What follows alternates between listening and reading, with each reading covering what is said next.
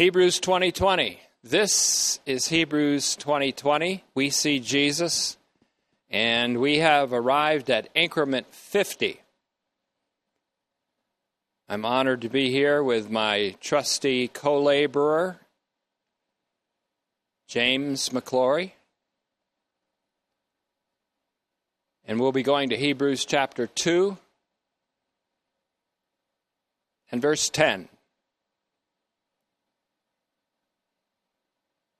En meso ecclesias. En meso ecclesias. Father, we pray that this message will go forth in such a way as to be burning in our hearts after we hear it, even as it is the message of your Son. May the word of Christ reside and circulate freely in our hearts, for we ask it in his name. Amen. Hebrews chapter 2 and verses 10 through 13, with a couple of inserted comments, goes like this. For in the bringing of many sons and daughters to glory, it was fitting that God, because of whom and through whom all things exist, should make the founder of their salvation perfect, or we can say just as accurately, complete, through suffering. For both the sanctifier and the sanctified are all of one, because of which he, Jesus the sanctifier, is not ashamed to call them, the sanctified, brothers and sisters, saying, I will proclaim your name to my brothers and sisters. In the midst of the congregation, en meso ecclesias, in the midst of the congregation, I will sing hymns to you. And again, I will put my trust in him. And again, here I am with the children God has given me. Through this homily, we are allowed to overhear. We could even say, if you want, we can eavesdrop on a conversation between the Father and the Son. In Hebrews 1:5, confer with Psalm 2:7, where it's taken from, the Father says to the Son, you are my Son. Today I have begotten you. And in Hebrews 1:8 and 9, taken from Psalm 45, Septuagint 44, the Father says again to the Son, your throne, God, is for the ages of the age, and the scepter of your kingdom is a scepter of equity. You loved righteousness and rejected lawlessness. That is why God, your God, has anointed you instead of your angelic companions. Here in Hebrews 2:12, the Son says to the Father, I will proclaim your name to my brothers and sisters. In the midst of the congregation, I will sing hymns to you. Taken from Psalm 22:22, which is the Septuagint or the Greek text of Psalm 21:23. The Son will speak again to the Father deep into this homily in Hebrews 10:5 through 7, which he will quote Psalm 40 verses 6 through 8, or the Septuagint 39:7 through 9. And we'll study that, and it's a very important text. We've looked at it before, we'll look at it again. The PT discovers, in other words, a running dialogue between the Father and the Son in the canonical Psalms. The Spirit of grace lets us in on this conversation. One of the great benefits and blessings of Hebrews is that we are taken into the throne room of God to hear a conversation between the Father and the Son in the Holy Spirit. In Hebrews 2:10, the opening of this section, it is important to realize first that it was God, because of whom and through whom all things exist, who made the founder of our salvation perfect or complete through suffering. Salvation is of the Lord. Psalm 3:8. It is an act of vertical causality, meaning divine causation. It is the action of divinity, salvation is. Just as the action of bringing everything into being is an act of vertical causality.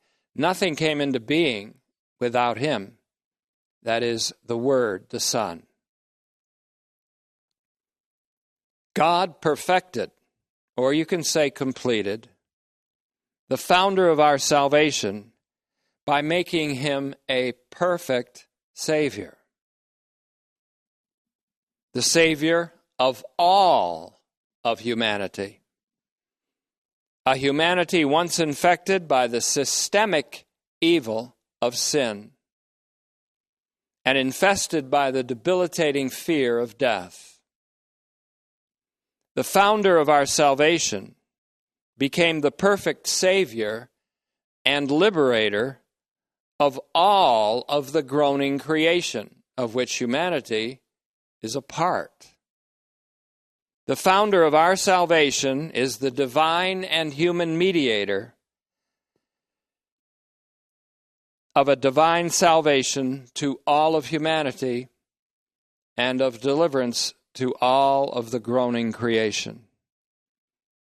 The founder of our salvation was not perfected or completed by himself, but by God his Father. The Father perfected the Son through suffering. Through making the Son to be sin, an unthinkable thing, and yet in the Scripture in 2 Corinthians 5:21, in making the Son to be sin, God perfected the Son as the founder of our salvation. Not an imperfect salvation. A perfect Savior is not the author of an imperfect salvation. A complete Savior is not the author or the founder of an incomplete salvation.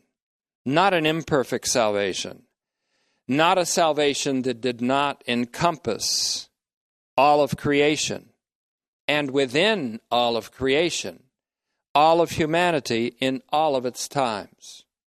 This is what we call a diachronic salvation. That is, a salvation that spans all of time, that takes in all of humanity in all of its historical epochs and sequences, as well as all of creation in all of its time and history. Diachronic. That's D-I-A-C-H-R-O-N-I-C. A diachronic deliverance is our such a great salvation.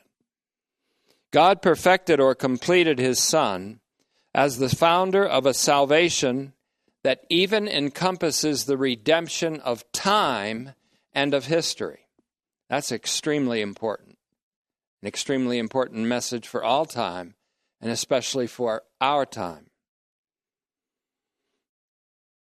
The Son in whom God spoke with definitive finality in these last days, Hebrews 1:2, is now in the process of bringing everything that happens in the universe and everything that ever has happened, is happening, or will happen in human history as an offering that is well-pleasing to his Father.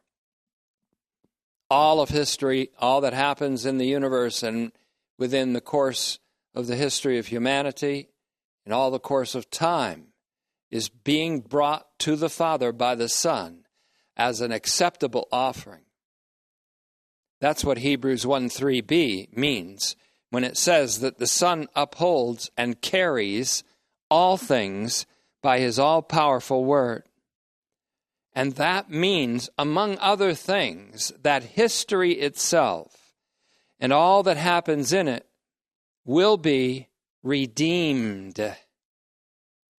All the evils that have occurred in history, and there are many of those, will be transformed into a supreme good, thanks to God's perfecting or completing of the founder of salvation.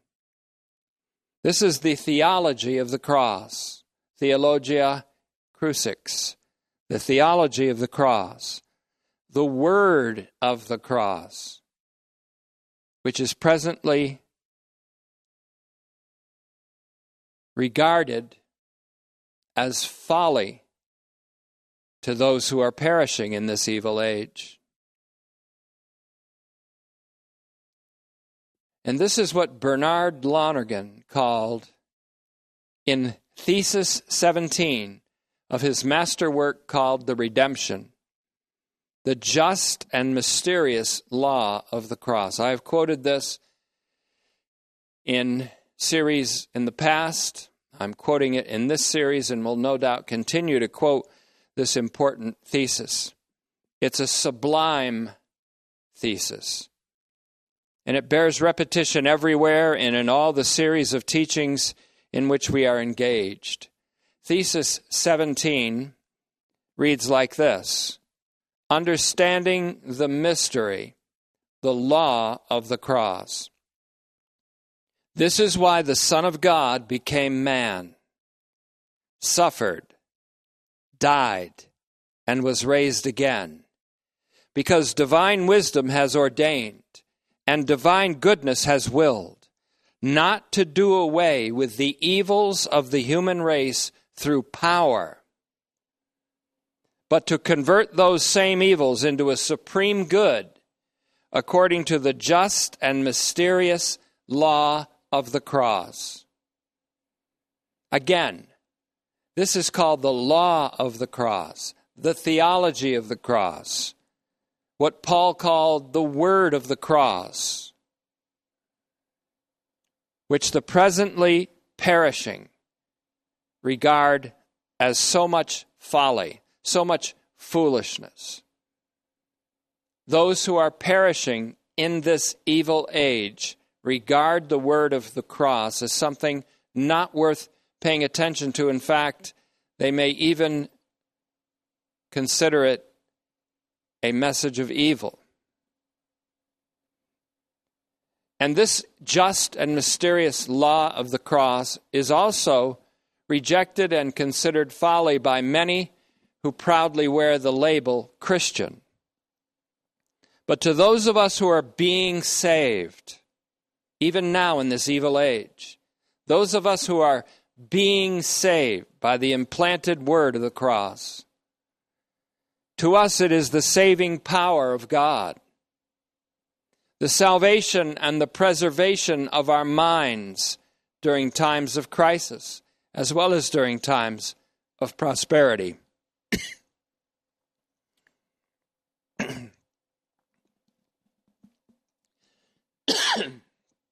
Now, the toppling of statues in our country has now graduated into the destruction of religious symbols and the burning of Bibles.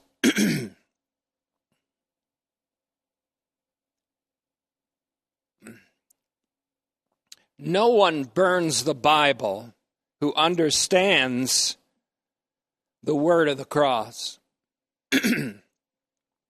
Bibles are burned by those who think they are resisting and destroying an evil tradition and bringing about an impossible utopia.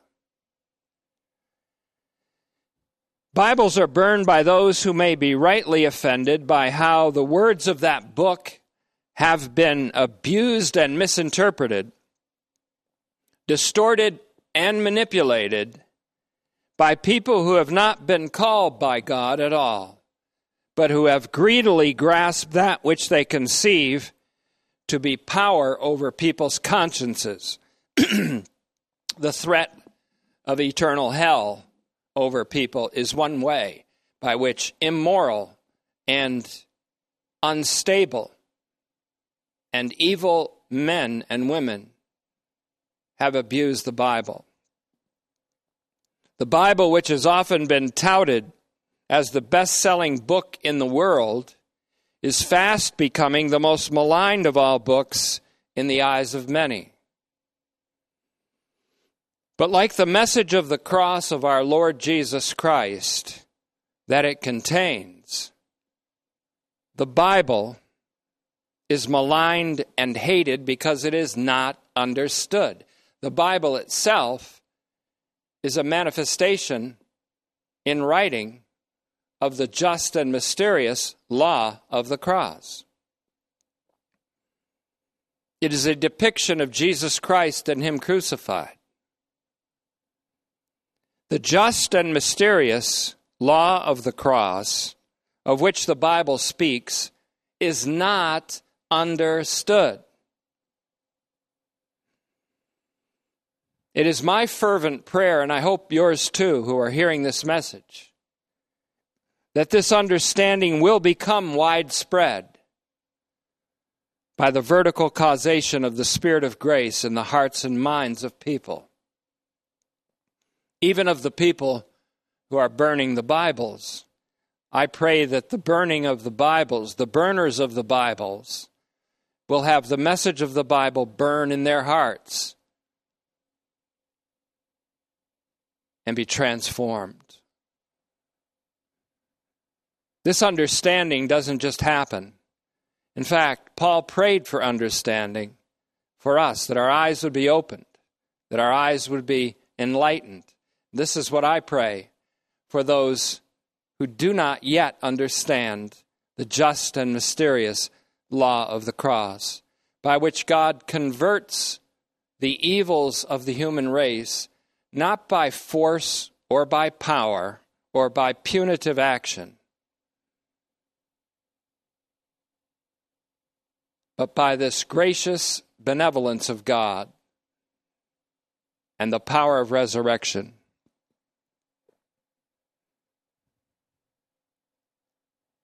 So it's my fervent prayer that this understanding will become a widespread epidemic by the vertical causation of the Spirit of grace, that the Spirit of grace will bring about this understanding.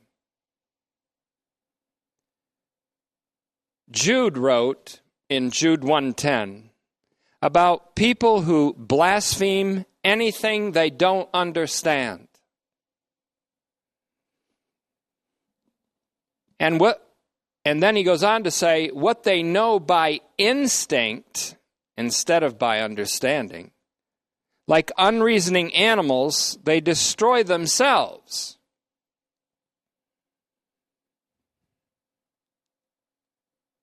Many times in conversations, we may have been guilty of it in the past, speaking evil of something we don't understand, maligning something we don't comprehend. The word of the cross is blasphemed, and the Bible is maligned and hated by those who don't understand it. And that includes those who have never read it, those who have never studied it, and those who have read it, but without understanding, and studied it, but without comprehension. Now, there are initiators of this destruction in our own time, instigators of revolution with the intention of bringing about an impossible utopia, a humanistic utopia that is impossible. Trained Marxists happen to think that it is possible and that they believe that any means necessary to bring it about are proper and appropriate. To them, their end, an impossible humanistic utopia, justifies any means whatever. Lying, destruction, even murder. These initiators or instigators are trained in tactics of destruction, for whom the end justifies any means whatever. Their followers are often naive, usually naive. And often they are the young who do not understand what they're angry about, but relish the destruction, not realizing that they're participating in their own self-destruction. That's why I pray that they will be given an understanding, that they may know the true God, that they may see Jesus, and that the message of Jesus Christ will burn in their hearts. Our prayer to the Father of our Lord Jesus Christ is that he would grant to them the understanding of the Son, of Jesus, the founder of their salvation,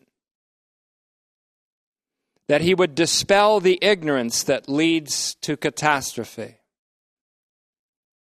and that they would come to understand the hope that the God of hope engenders by the very Bible that they want to burn. I'm speaking of the hope that becomes an anchor for the soul and that has entered into the region beyond the veil between two worlds, where Christ himself lives and abides as our forerunner, as the pioneer who has settled and prepared a glorious land for all people to live in with the glorious freedom of the children of God, the children whom God has given to him. Hebrews 2:12 and 13, Romans 8:21, Hebrews 6:20, 6:19 and 20. May the message of the Bible that they wish to burn become the very message that burns within them. It burns within me, and I cannot stop proclaiming it. And believe me, for there are times when I have wished to. Now, speaking of children of God, we are examining a passage, really a section that takes in Hebrews 2:10 all the way to 18, which speaks explicitly about children, Hebrews 2:13 and 14, who were given to Jesus Christ in order to be brought to glory, given to him by the Father to be brought to glory. Following the psalm, that's 22:22, the Greek text being 21:23, following that psalm quotation, the PT who wrote Hebrews then uses a rhetorical nail gun, that's what I call it, because it goes again and again and again and still again. His rhetorical nail gun, and again, kai palin, says the Greek. The words of Jesus uttered again, this time in Isaiah, with a distinctive nod to the Septuagint of 2 Samuel 22:3, where David's song of thanksgiving becomes Jesus' expression of trust in God. In 2 Samuel 22:3, David, and more importantly, when we read of David, we are reading of his descendant, Jesus Christ. He says, "My God shall be my guard.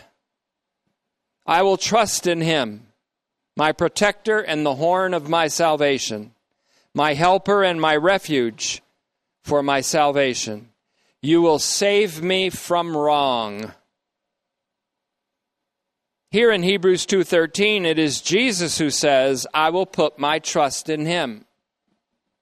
Hebrews 2:13 also has a distinctive gesture, a pointing of the finger, as it were, to Isaiah 12:2, where it is Jesus who says, "Behold, God is my Savior and my Lord," speaking of his Father.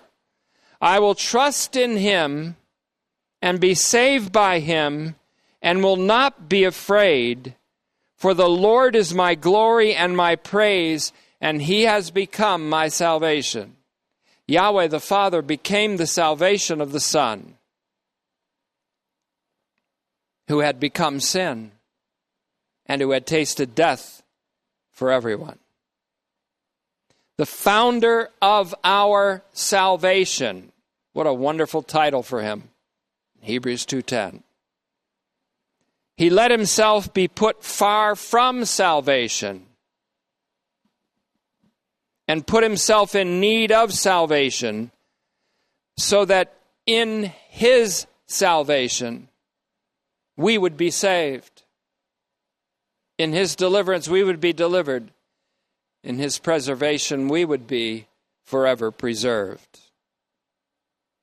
Jesus trusted in God for his salvation from an incomprehensible death. A death that he endured for us, for all of us. Jesus trusted in God as his Savior, and God answered that trust by becoming his salvation and ours. In this way, the sanctifier, Jesus, became one with the sanctified. The Savior, one with the saved. When we realize that Jesus needed to be saved and put himself into a position where he could not save himself, as Psalm 22:29 and 30 teaches, then we see Jesus all the more as our brother, who is not ashamed to call us brothers and sisters, just like we call one another brothers and sisters as fellow saved people. In fact, not ashamed to call us his brothers and sisters is an understatement. It means that he's proud to call us his siblings, his brothers and sisters. Now, it may seem to you that I'm playing with the scriptures here, but I'm not. I'm playing on them as my instrument. I'm using them in a way that our Creator intends them to be used for our edification, for our encouragement, for the communication of hope and endurance. For the author of the scriptures is our glory and the lifter of our head. When our heads are bowed in suffering or shame or temporary defeat. It is not the Redeemer myth, the Gnostic myth of the redeemed Redeemer, that the writer of Hebrews is influenced by in his writing. He's speaking rather of the Messiah Jesus as he is revealed in the Scriptures, not in a Gnostic myth. Jesus indeed is the redeemed Redeemer, for sure. And he in fact and in reality is one with all the redeemed, as the Redeemer who became our sin in order to be made our righteousness, so that we could be made the righteousness of God in him. I'm using innovation within the Scriptures. I'm innovating within them. I'm doing improvisation on these scriptural themes so that we can see Jesus in a way that we have not seen him before. By innovating and improvising, I'm not twisting or distorting the Scriptures. I'm only letting them be displayed in a way that doesn't just duplicate 1,000 other sermons, canned sermons, but I'm doing it in a way that portrays the face of Jesus, in which the light of the knowledge of the glory of God shines, in fact, into our hearts and into the hearts, prayerfully, into the hearts of a benighted generation. So Hebrews 2:13, let's look at it. And again, I will put my trust in him. We refer here to Isaiah 8:17 with a nod to Isaiah 12:2 and another nod to 2 Samuel 22:3. 2:13b, and again, here I am with the children God has given me. That from Isaiah 8:18. Again, made to be, as it is intended, a word of Jesus. We've been considering the reference to Isaiah 8:17 in which I will put my trust in him is revealed to be a word spoken by Jesus with reference to God the Father. Wholehearted trust, faithful trust in God was the characteristic and disposition of the Son made flesh, of Jesus during the entire duration of what the Bible calls the days of his flesh in Hebrews 5:7. That wholehearted trust embraced a faithful obedience, even to the death of the cross, and through that death, to the midst of the church, where Jesus proclaims the name of God and sings hymns in the midst of the church. Psalm 22:22, Septuagint 21:23. Now this quotation has what I would call an eschatological ring to it. And it correlates with Romans 15:9, which is taken from 2 Samuel 22:50 and Psalm 18:49. Again, it correlates with Romans 15 and verse 9. And 2 Samuel 22:50, very close to the quotation in Hebrews. And Psalm 18:49, which is the Greek text 17:50. Therefore I will praise you among the Gentiles, and I will sing psalms to your name. Now this is where I want to pause for a moment and consider something, and I hope you'll reflect with me on this, because as the psalmist said, my heart is indicted with a pressing theme, a topic. Let's pause here and consider that even now,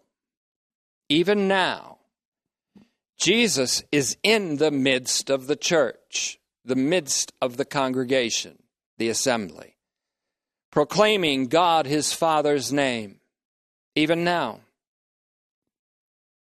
This was certainly true in what is known as the early church, or the early history of the church, according to Luke in Acts 1:1, where he wrote that his premier narrative and prequel to Acts, that which we call the Gospel according to Luke, Luke himself says was all about that, what Jesus began to do and teach. What Jesus began to do and teach. Luke ends with his death, his burial, his resurrection, and his ascension, and promise of the coming Spirit. Acts begins with the coming of that Spirit, and before that, with many appearances of Jesus Christ in the midst of the church.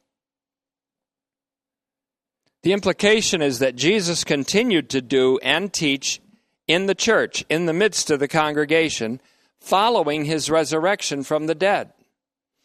In fact, Luke explicitly says that after Jesus' resurrection, quote, he also presented himself alive to them by many convincing proofs,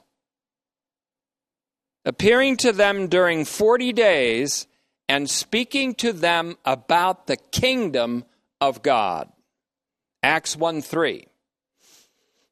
So we can say then, and this is part of this central reflection today, we can say then that Jesus has already and is even now proclaiming the name of God in the midst of the church, though he may use the mouths of others to do so, and that he continues to do so even now. Beyond Acts, the book of Acts, in the early chapters of Revelation, we see Jesus, the Son of Man, one like a son of man, as he's called, standing in the midst of the 7 churches, which are represented metaphorically as a Jewish symbol of the 7 menorahs or lampstands. In the midst of the church, in the years and months leading up to the earth-shaking events of AD 70 and the destruction of Jerusalem, Jesus was in the midst of the church during that whole time, proclaiming, encouraging, warning, advising his people as to what they should do in the light of an impending apocalyptic shaking. Sounds like Hebrews. Sounds like Hebrews for a 2020 audience. Sounds like Hebrews 2020 is exactly tailor-made for such a time as this. As Mordecai put it when he encouraged his niece Esther to step up in her generation. Paul helps us with understanding that Jesus was in the midst of the church already, and even then. When Paul spoke of Christ speaking in him, since you seek a proof of Christ speaking in me, Paul said, because Christ was speaking in him.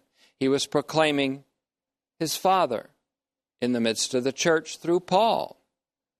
2 Corinthians 13:2. Paul also spoke of Christ in and among the Gentiles as the hope of glory. Colossians 1:26 and 27. Already, then, and now. And of Jesus Christ in you, in 2 Corinthians 13:5. Test yourselves and see whether Jesus Christ is in you.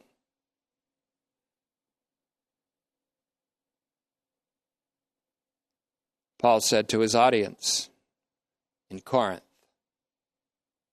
and to us. Now, we are not in a church, and many Christians aren't in a church. While we are not in church, we say, we should be learning what church really means.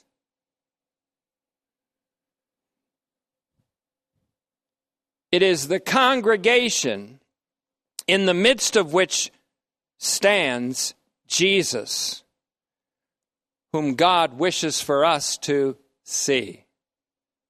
And the church isn't a building, as you know. It's not a sanctuary. It isn't where I'm standing now and where Jim is attending to his ministry now.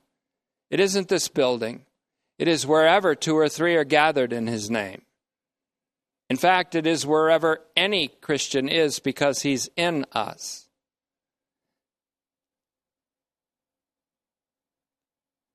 There may be a time in our own nation which will be more extreme than this, as there is in many other places in the world where in some places churches are being bulldozed, like in communist China. Christians are being butchered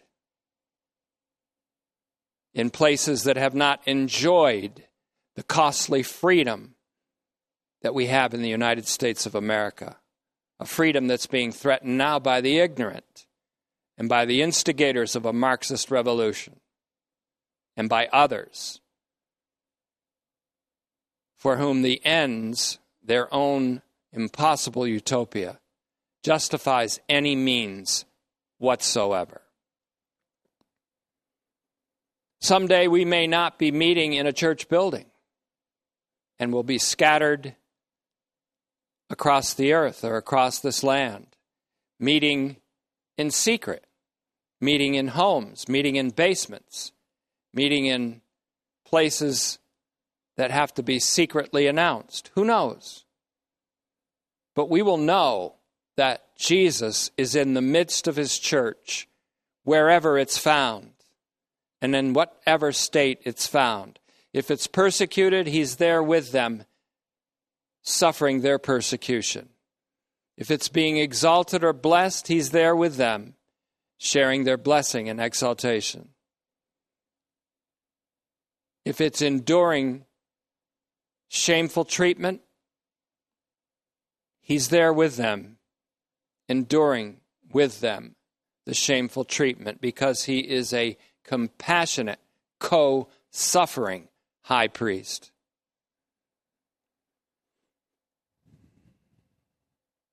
We should be learning what church really is while we're absent from church buildings.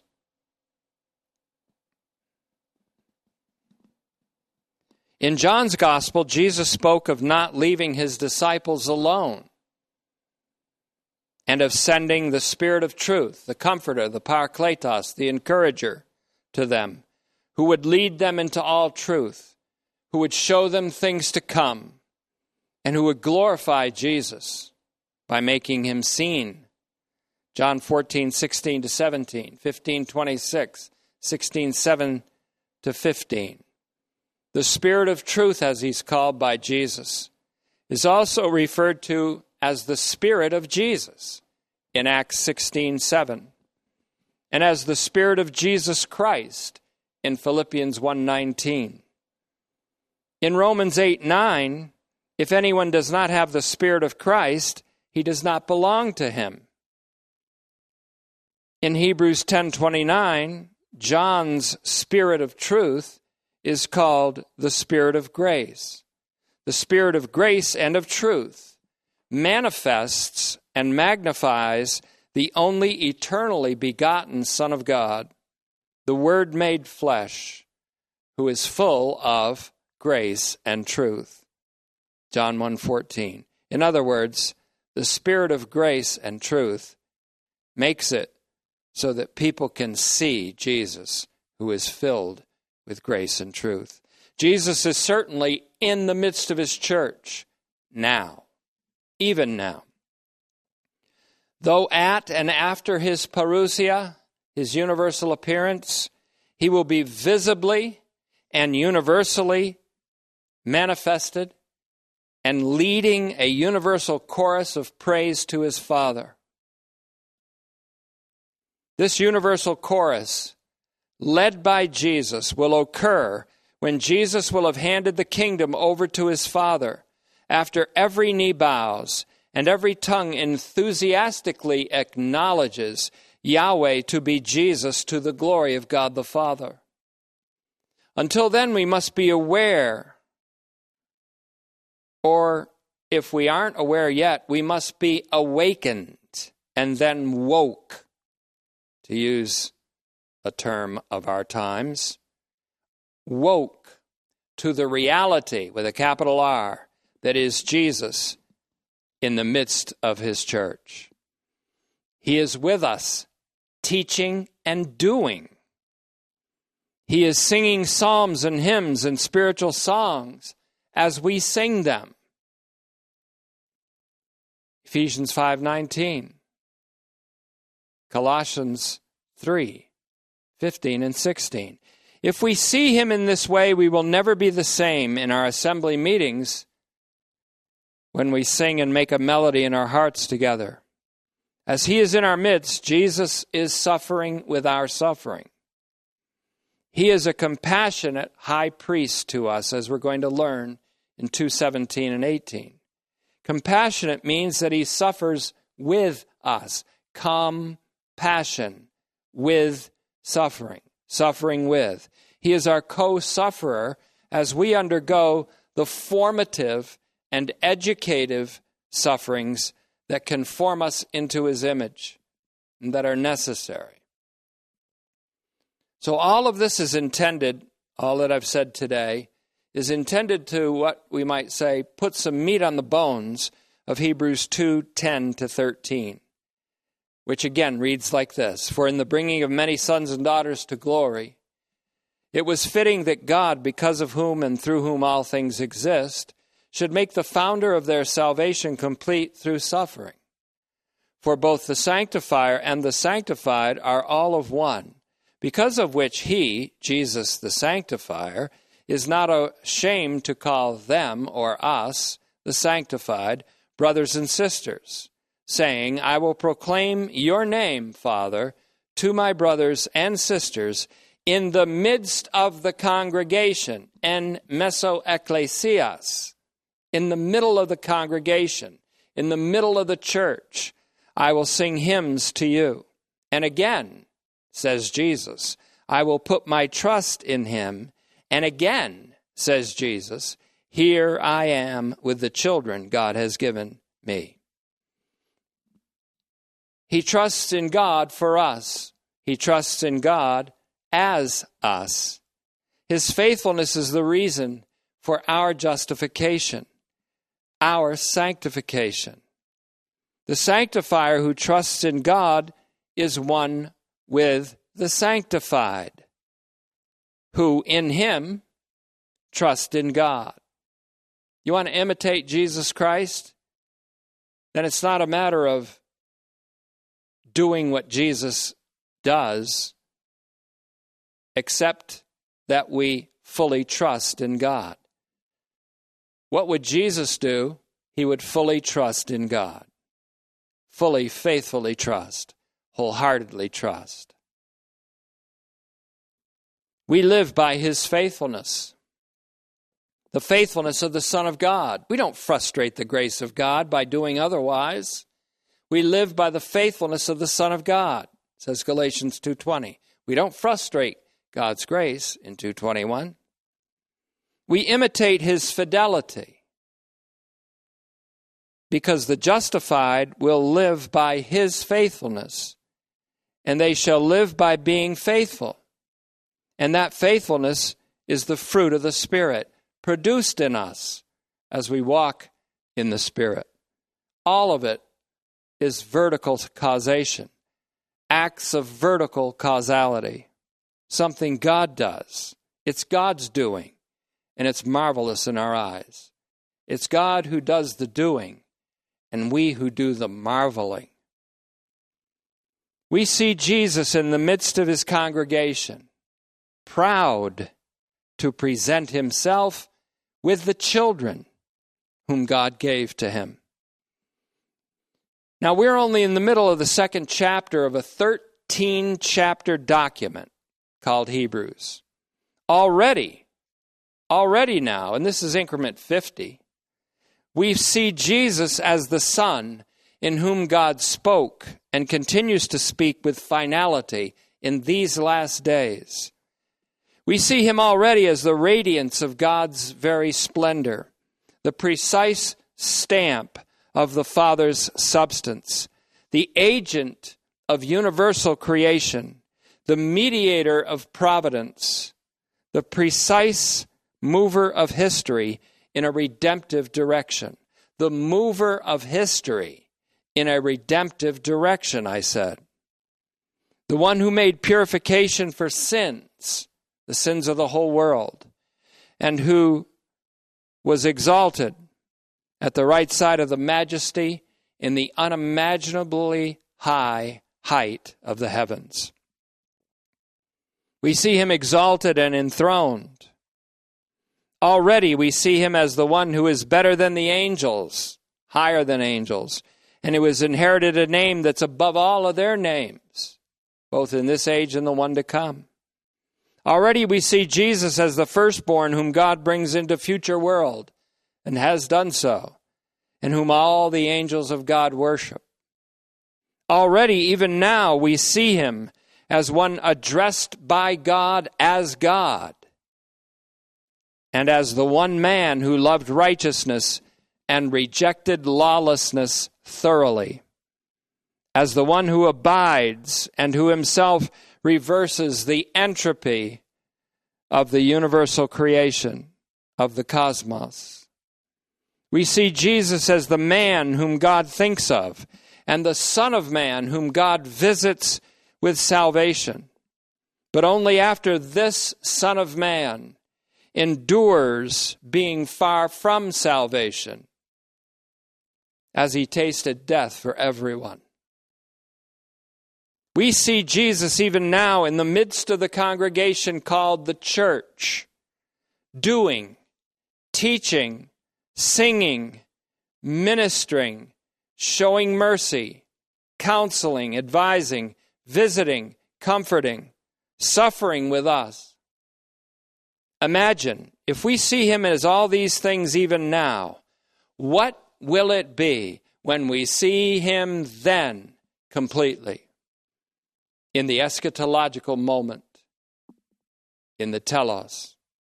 There's no way to describe the indescribably joyous result of that seeing other than to say, we shall be like him when we see him, for we will see him as he is.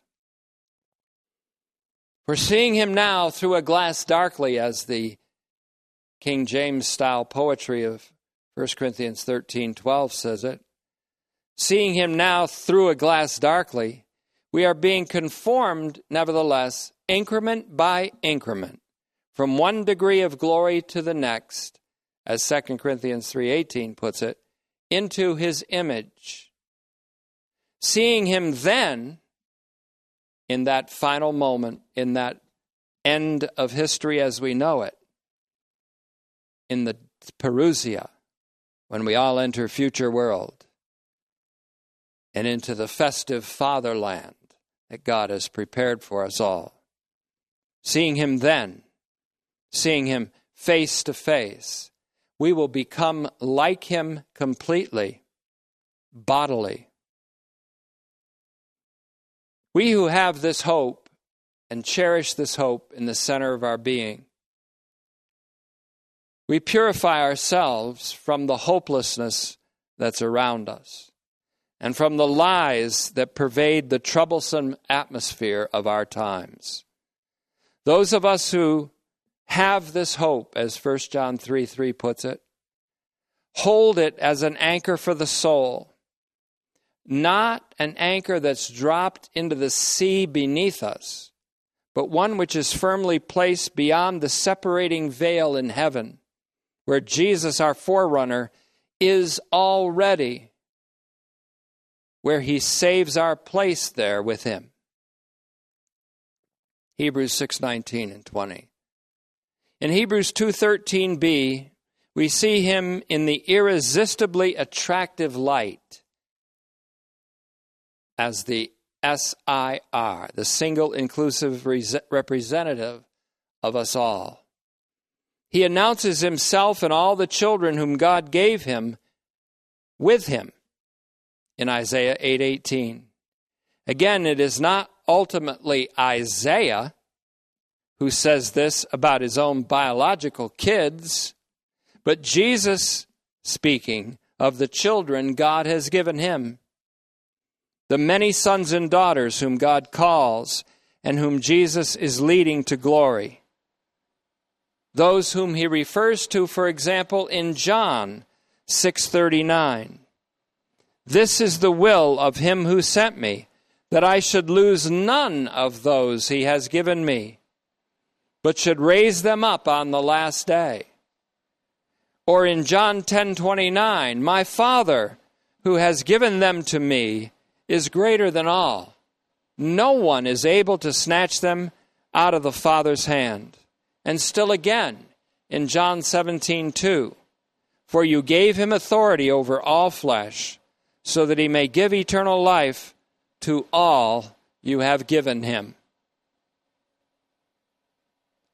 Now, as we continue in Hebrews, and we're done for this increment, but as we continue in Hebrews, we're about to see him as our champion, as our hero, who has grappled with and destroyed the one who has power over death, that being the devil. He does this in answer to the petition that we pray so often, deliver us from evil, deliver us from the evil one. He has done so through defeating and destroying the power of the evil one, which was a power to keep us enslaved to death, the fear of death, all our lives. And before we're done with chapter 2, we will also see Jesus for the first time in this homily, in this holy homily as our sympathetic and faithful high priest. And Father, we look forward to continuing verse by verse, line upon line, here a little, there a little, increment upon increment, in seeing your Son and being transformed from one incremental degree to the next into that image. And we thank you for this privilege and this opportunity. In Jesus' name, amen.